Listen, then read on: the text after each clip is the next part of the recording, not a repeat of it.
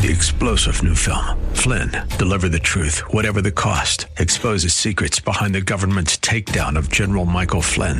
Flynn knew what the intel world had been up to. He ordered the first audit of the use of contractors. This set off alarm bells. He told the truth. He was the most dangerous person for Donald Trump to hire. They had to get rid of Flynn. Flynn, deliver the truth, whatever the cost. Available now. Watch it today. Go to salemnow.com. salemnow.com.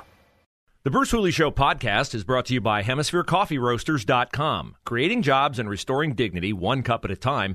Good coffee doing good. Learn more at HemisphereCoffeeRoasters.com.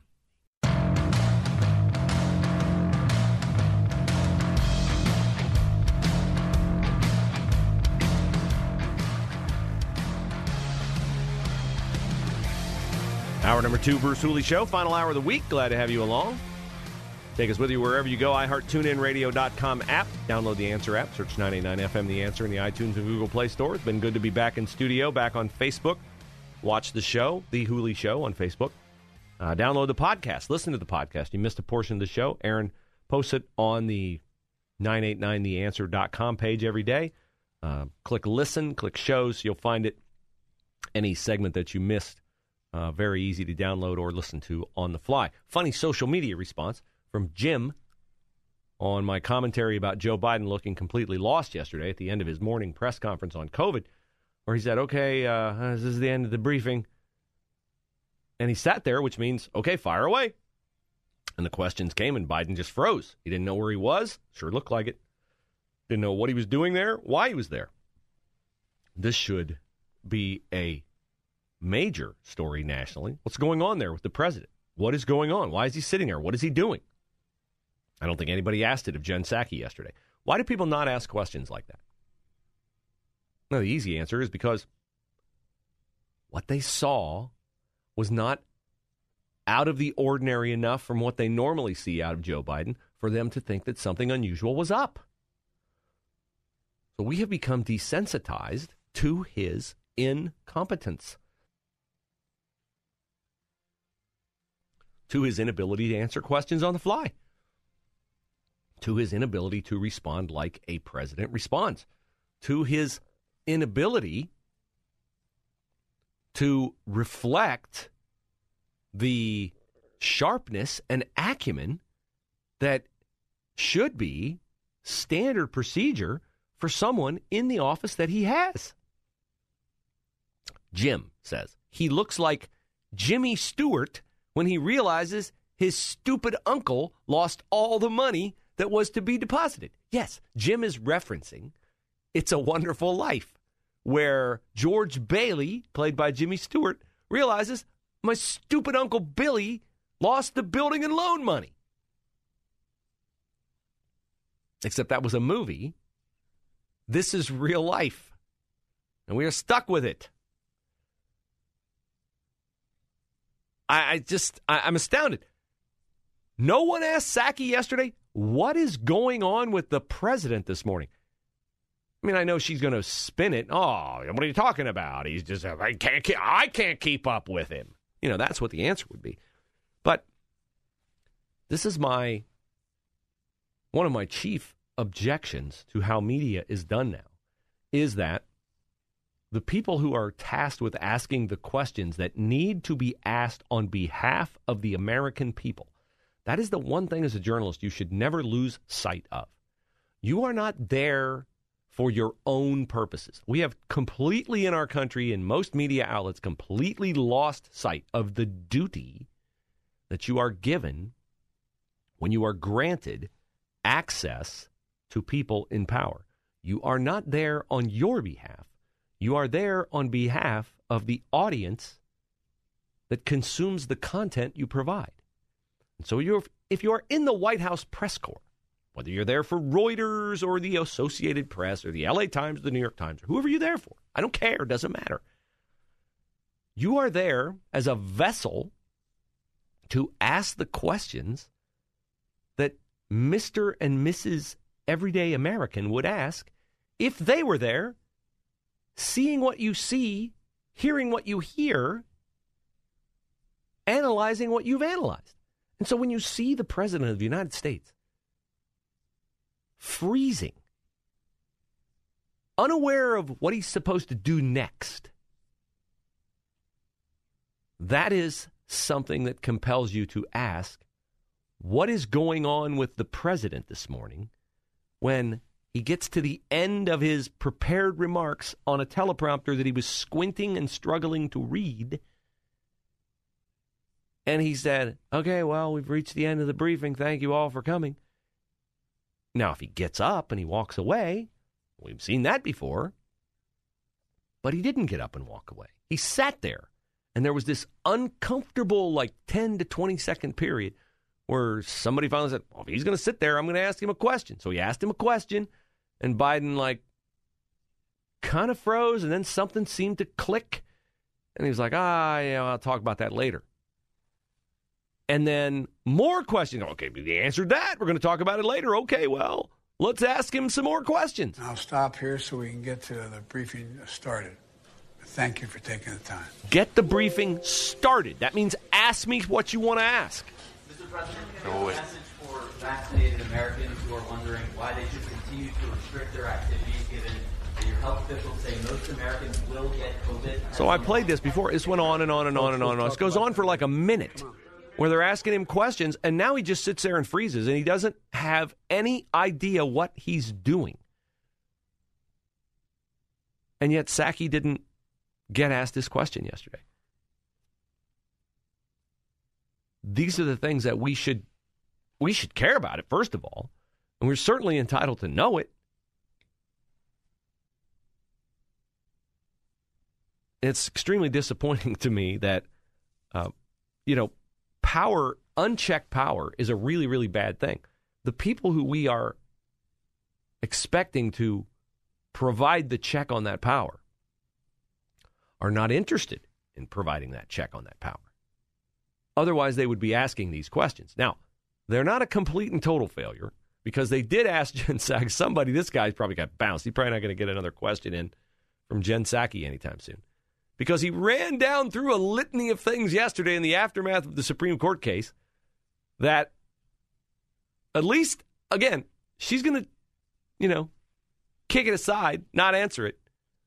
But this was a pretty good attempt to frame how badly things are going for the Biden administration. And again, you don't not ask something just because it's uncomfortable to ask it. A couple specific ones, but I wanted to kind of follow on that. As you're determining next steps, frankly, things just seem like they're going pretty poorly right now for the White House. Build Back Better is being blocked, voting rights is being blocked, diplomatic talks with Russia doesn't seem to have brought us back from the brink of war. Inflation's at a 40-year high. The virus is setting records for infection. So as we kind of hit this one-year period and a period where everything seems like it's in pretty rough shape, or nearly everything, which is not an invitation, I guess, to list off some other things. I'm wondering at what point do you take stock and say that things need to change internally, whether it's your outreach for the Hill, whether it's the leadership within the White House. You seem to be stymied on an incredible number of fronts right now. Well, let me give you a little bit of a different take on this. More than 200 million people are vaccinated. We've had a record job growth, record low unemployment rates. All right, I got to stop her there because I can only handle so many lies. 200 million people vaccinated, you've said, is a fail because you keep harping on the need of people to get vaccinated. You've been unable to manage the messaging on the vaccines. You've trotted out a collection of fools, Walensky, Collins, Fauci, and everybody else, who have turned what should have been a no-doubter, get vaccinated, into a, I don't know about this. What are they up to? Why are they doing this? Why do they keep changing the message? You've made people doubt the message. So, no, you don't get to take a victory lap on turning vaccines into a political issue.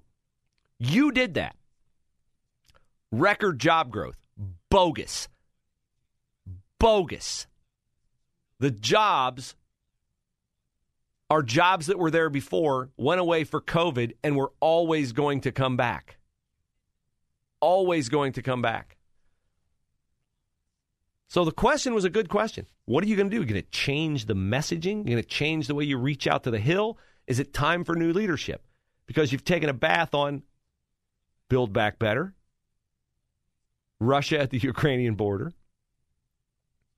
voting rights, inflation, the virus. Everything they've touched has taken a southward tack. I know it's her job to put lipstick on the pig,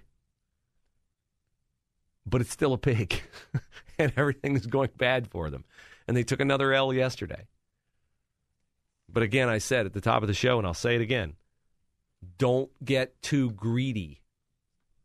Don't think the battle's over, because her answer shows they're not going to stop. They view this as a temporary inconvenience. Biden doubling down on the Supreme Court after getting his fingers whacked. Can't do that, Joe. Well, I think people ought to do it anyway. Shows a complete, utter disdain for the rule of law in this country. They are a lawless administration. They are a clueless administration. Those are the bad combination to have in presidential leadership.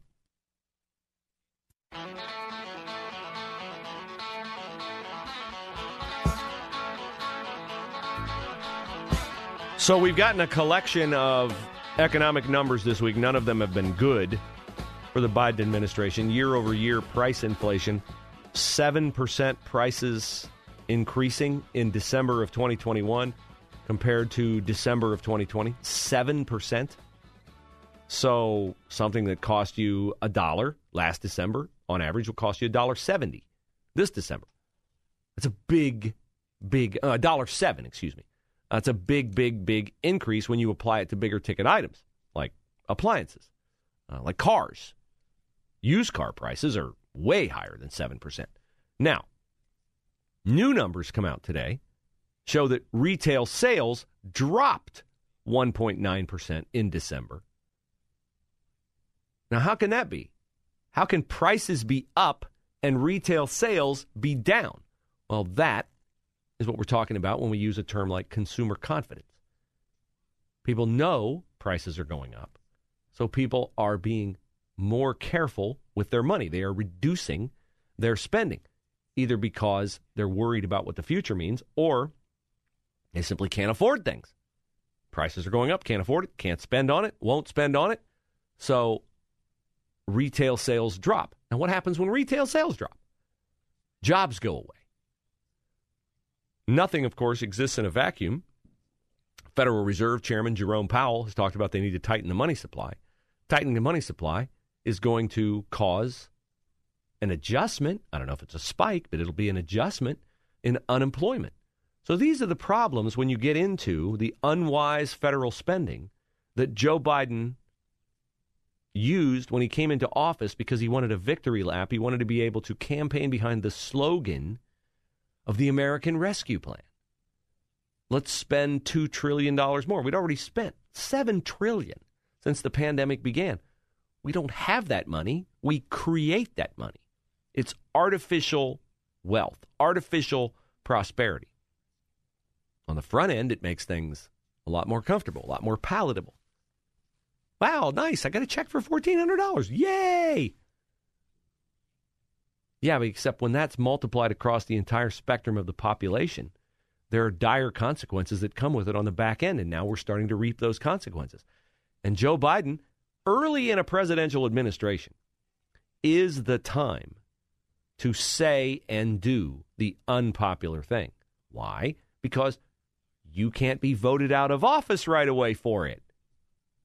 That's when you enact the hard stuff, when you still have the glow of being elected on you. That would have been the time for Joe Biden to say, look, I know you'd all like for me to spend a whole bunch more money, but that would be the worst thing that I can do for the economy. Historically, that has proven to be a disaster. Joe Biden doesn't want to do the tough thing, the hard thing.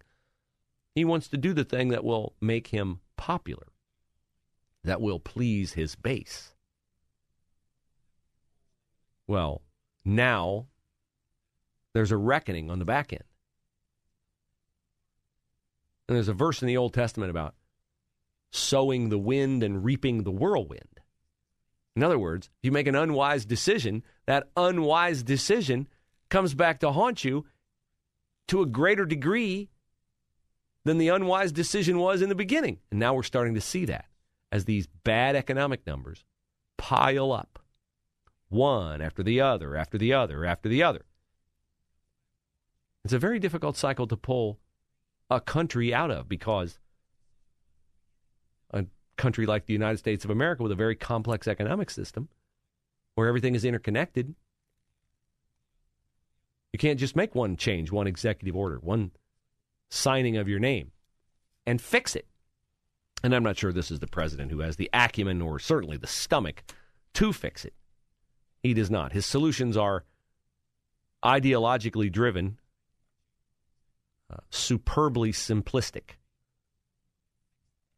And he has never shown in his legislative career the brilliance to come up with something transformational, nor has he ever shown the stomach to do anything that would compromise his personal popularity. He chooses the easy over the difficult. But the easy doesn't have long-term sustainability. And that's why we're seeing the problems that we're seeing.